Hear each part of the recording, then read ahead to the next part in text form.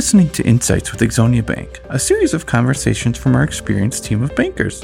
Today's host is Susan Marshall, Ixonia Bank board member and founder of the Backbone Institute, and she will be talking with Dr. Matthew Davis, CEO of Maranatha Baptist University in Watertown, Wisconsin.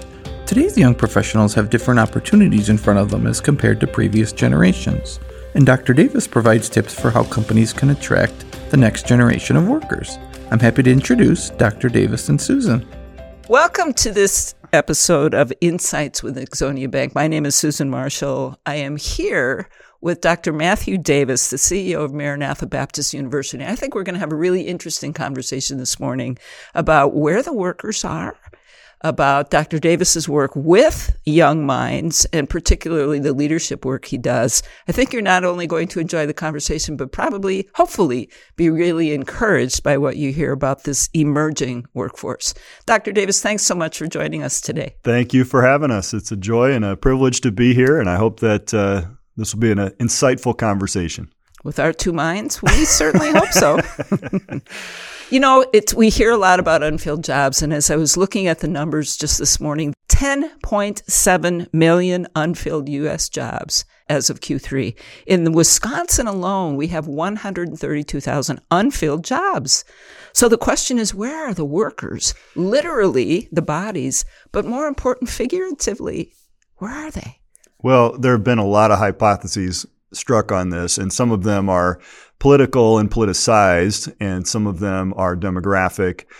Some of them are looking at who to blame, and some of them are looking at solutions. And I think really, for me, it's not so much about let's find someone to blame and then try to score political points. It's more an issue of trying to accomplish the mission of each organization that's out there. And I think what all of us are finding is that it's very difficult for us to address the needs of the market in which we find ourselves when we don't have trained, educated people to fill those roles. And it's so frustrating. And I think every single business and entity is seeing that. Yesterday, I tried to go get some lunch in Watertown, where the college is based. And the first restaurant I went to closed for in-person dining. The second restaurant I go to, the hours of operation are there. It says it should be open, closed for in-person dining. We went to 3 different fast food and regular sit-down restaurants before we could finally find someplace, Culver's, of course, that was actually open. And, that's what we're seeing. And every business I pass says help wanted, help wanted, help wanted.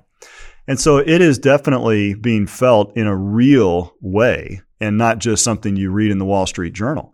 So 10.7 million jobs is a staggering statistic, but it's really the real world impact of that we're seeing and feeling. I don't know. I mean, I see Investors Business Daily or the Wall Street Journal or whatever it is on the finance side of things. And sometimes that seems very disconnected from real life. But this is a crisis that we are all suffering and feeling. And probably the most frustrating part of it in leadership is that we have more business than we can handle. And this is the first time in my career that the limits have been self-imposed because of capacity problems rather than market-imposed because of demand problems, right? I mean, we spend all this money on marketing to get people interested in buying our product. And normally that's the big challenge. Now we have all the demand we can handle, more than we can handle. Right.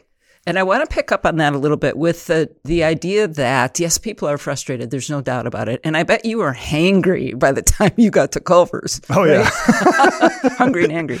But there are myths, and maybe they're not myths. This is what I'm interested to explore with you, that kids don't want to work. Oh. You know, they want the work-life balance. They'd far more rather travel than have a job. And I think about, you know what, aren't we all like that when we're that age? I don't think there's any difference right now generationally between Gen X that I would identify with versus, I remember what they said about Gen X. I mean, remember, we're raised by boomers. And so easy. And they were raised by the greatest generation. I mean, talk about something to live up to.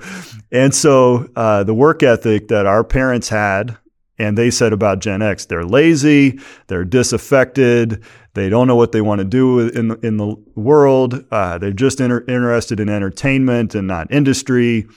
Well, that's kind of the same way I hear people talking about millennials a few years ago and now Gen Z, which has come behind them. And they say, oh, they're even worse. And boomers, which I identify with, sorry guys, but it's true. We were a bunch of dropout hippies, right? If we're going to be honest, yeah. I mean, that's, right. And so it's not so much the particular characteristic of a particular generation as it is this particular stage of life. When you're in your late teens and early 20s, this is kind of how you are. Now, there are some changes and differences that we have definitely seen, but I think that the 10 million number goes along with another 10 million number, and that is there are 10 million fewer individuals in the current generation than there are baby boomers. Yeah. And so there is a correlation there to the gap as we are now seeing. I remember as an attorney, by profession, I'm a trained attorney. And I remember hearing about it in our continuing ed seminars and different things that we go to for estate planning. And they were saying, we are about to witness the greatest transfer of wealth that the world has ever seen. Isn't that incredible? As the baby boomers retire, and then as they pass on, generationally, they will transfer more wealth than the world has ever seen change hands. Isn't that part of the problem?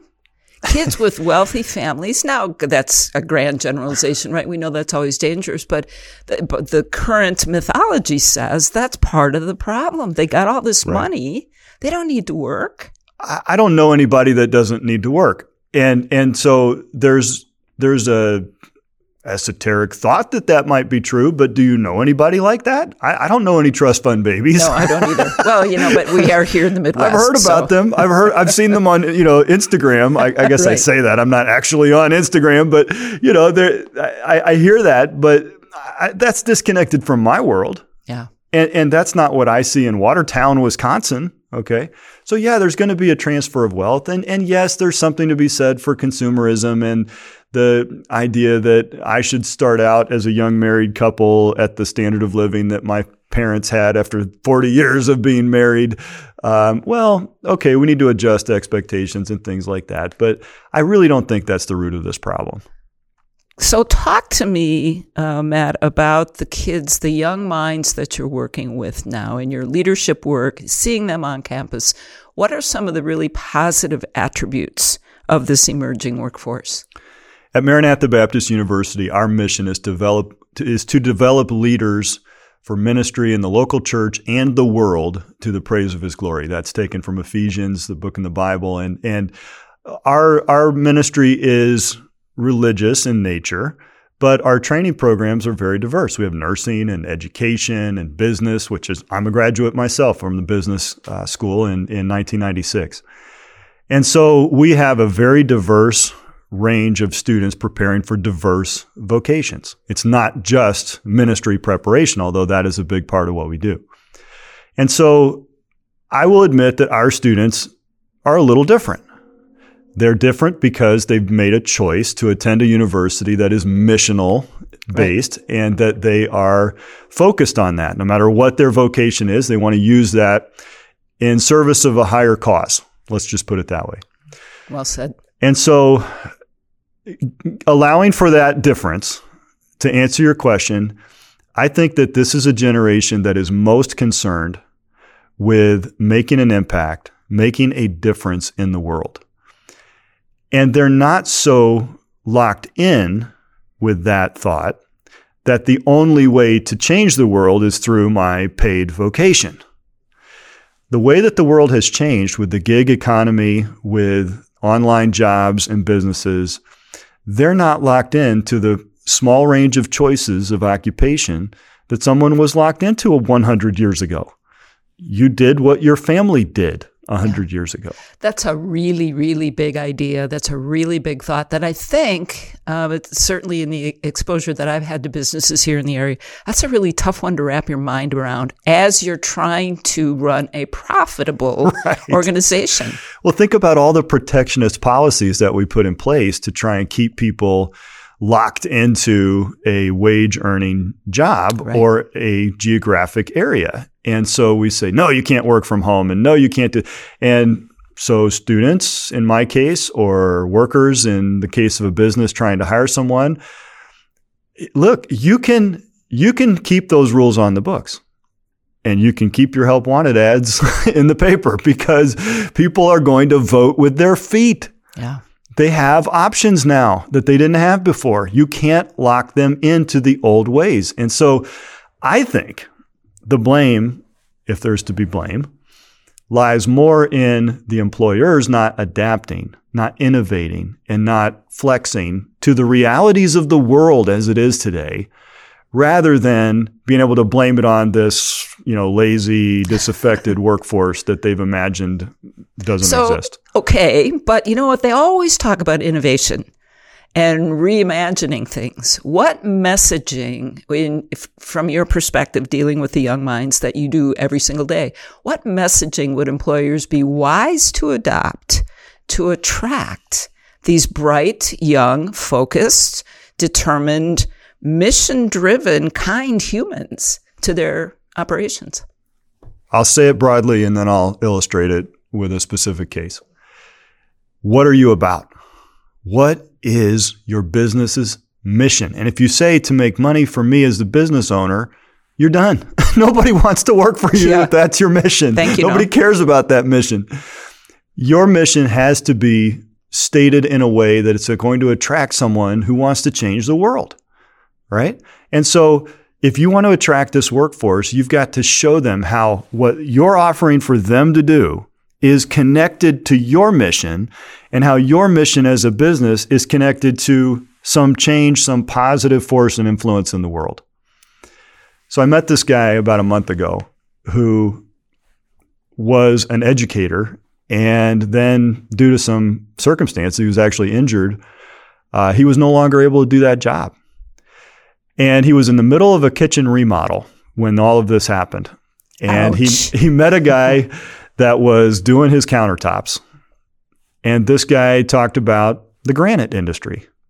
Now, my friend that I just met didn't know a thing in the world about the granite industry, but he began to just talk to this guy, and he talked to him a little more, and he said, yeah, it's really kind of fun. It's actually kind of interesting.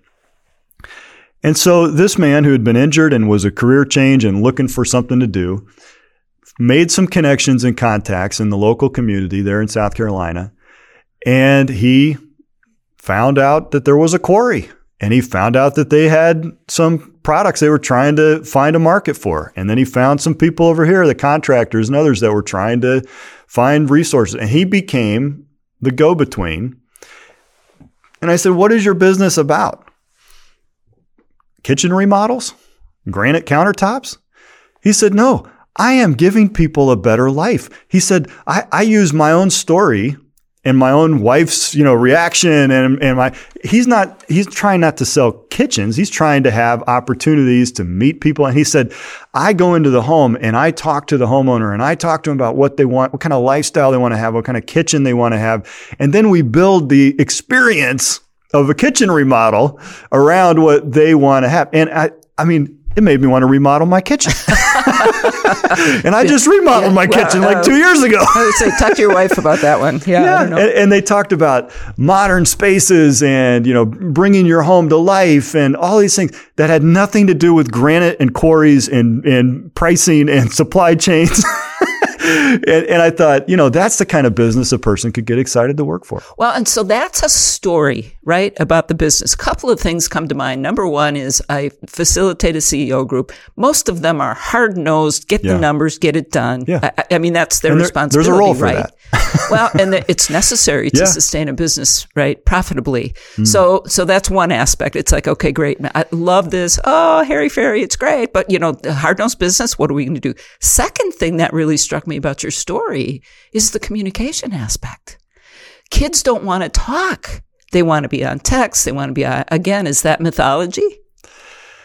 They want relationships. More than anything else, we all crave human connection. And I think if this work from home stuff has taught us anything, is that there's a level of dysfunction that comes with that that's a little harder to put your finger on.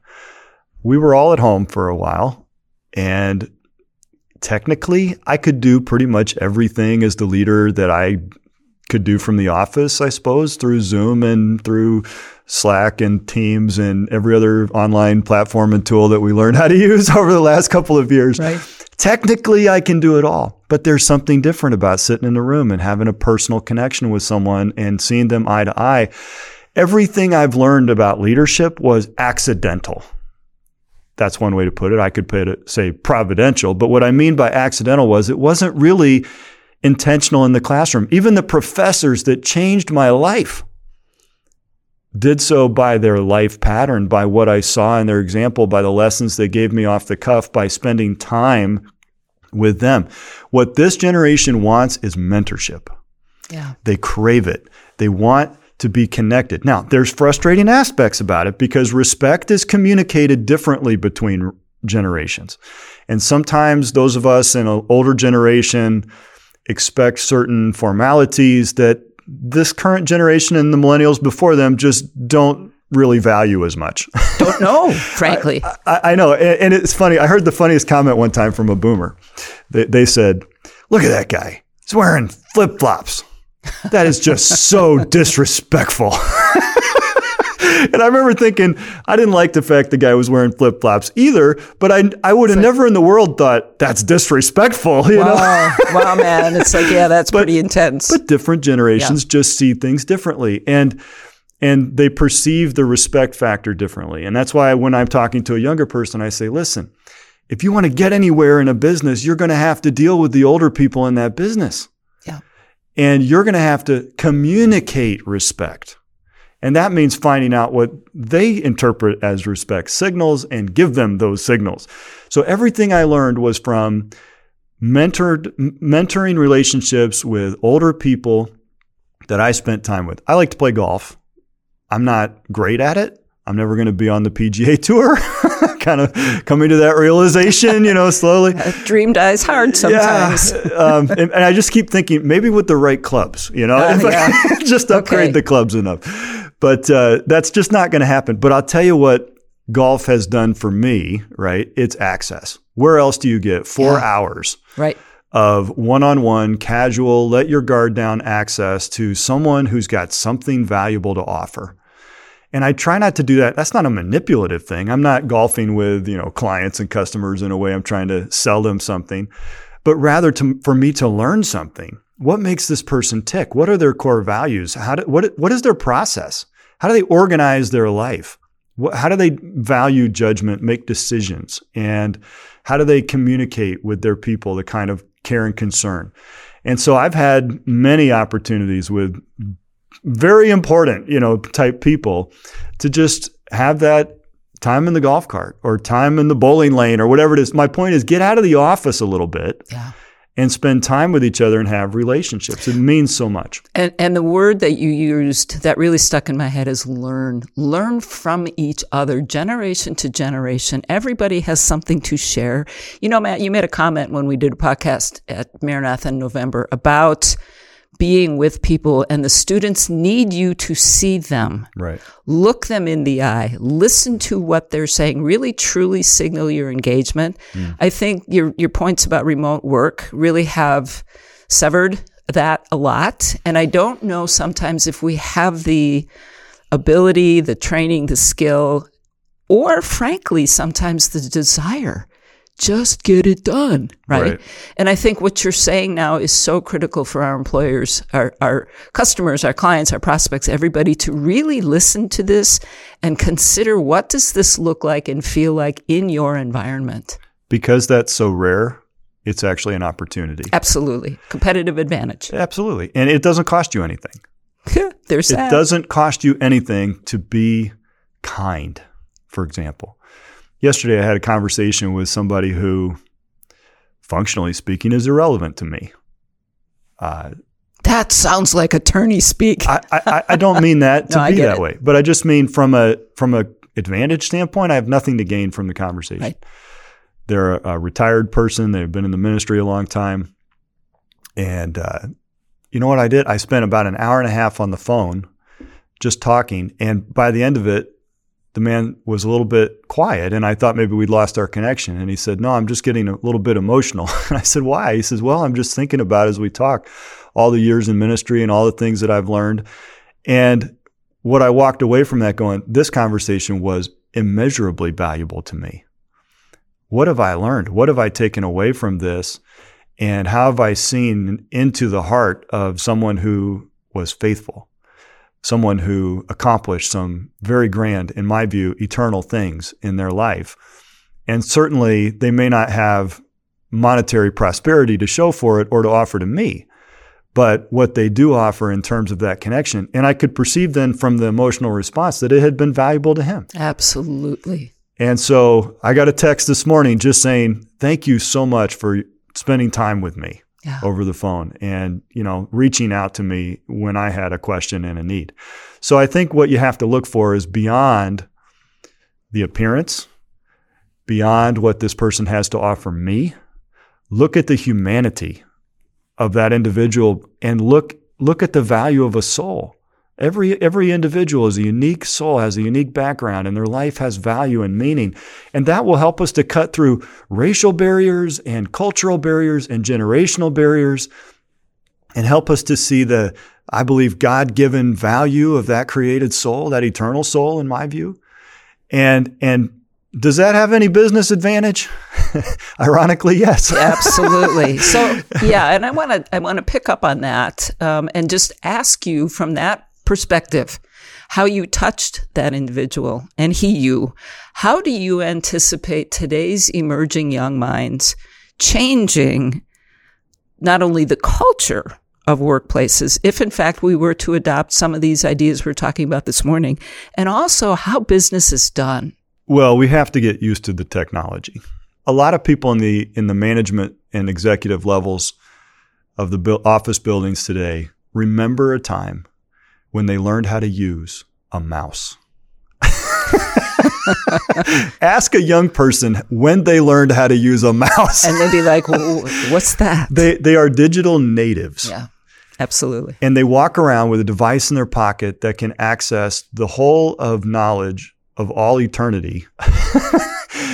And they use it to take stupid videos and talk with random strangers on the internet and have arguments. And I mean, if you think about it, the times have changed a little bit in that regard, right? My generation built most of the technological infrastructure that is used in business today. And so we understand it at an architectural level. We understand its structure. We understand the choices that were made. We understand its vulnerabilities. We understand why it's created the way it is, why it looks and feels that way. We're comfortable in a DOS environment. We're comfortable in a command line level. This generation looks at user interfaces and wants emojis and user-friendly and web-based and browser-based and reflexive design and all of the things that go into a modern user interface, but they don't necessarily have a very deep understanding of the architecture, the security risks, and the things behind it. They'll open a new account and use the same password as they used on everything else.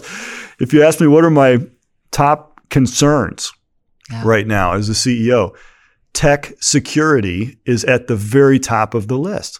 I am very concerned about that, not because I'm worried that we don't have, enough encryption on our firewall, but I'm worried about 500 little threat variables that walk around with a device in their pocket and make dumb decisions about passwords. Right. And get sucked into a phishing email, right? And so huge concern for businesses today. It's major because the ransomware stuff out there is way smarter than we are and constantly evolving and now very well funded. And the blockchain and Bitcoin technology has given them a way to actually fund and finance their hacking and ransomware attacks. And so I'm very concerned about that. I think that, it's blood curdling to be told by tech experts, if they want in, they'll get in. If they target you, you're toast. And there isn't anything you can do to stop. I mean, what? Yeah. That's difficult to process. So what's changing is that we have got to adapt to digital natives that have a pretty shallow understanding of the architecture and technology, but we have to respond and flex with that. We have to be missional driven, as I've said before. We have to be more relational. We have to give them reasons to be in the office. Bingo. Yeah. Not policies that say they have to be.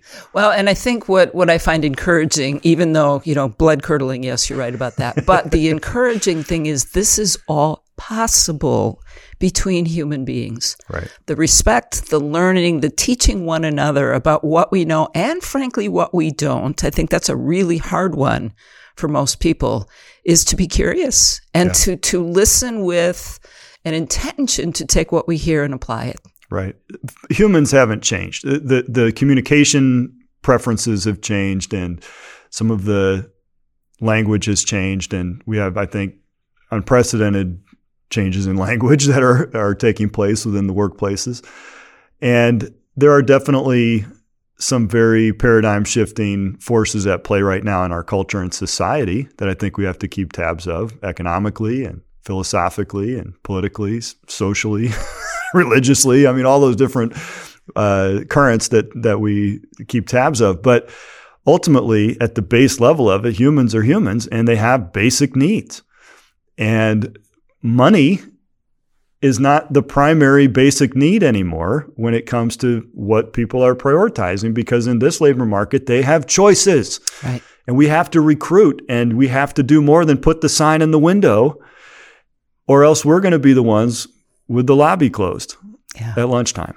You and I could talk probably for days, not just hours, days on this, but I want to be sensitive to your time. I would love, if the bank would have us back, to explore some of these other topics we've talked about perhaps later this year. You are a wealth of knowledge, energy, intellect, and inspiration. So Dr. Matt Davis, CEO of Maranatha Baptist University, thank you so much for joining us today. Thank you. Thank you so much for listening. We'll be sharing more stories in the episodes ahead, so if you like the information you heard today, please make sure to hit subscribe on Apple Podcasts, Google Podcasts, Stitcher, Spotify, or wherever you get your podcasts. Wishing you all continued success. We'll talk to you soon.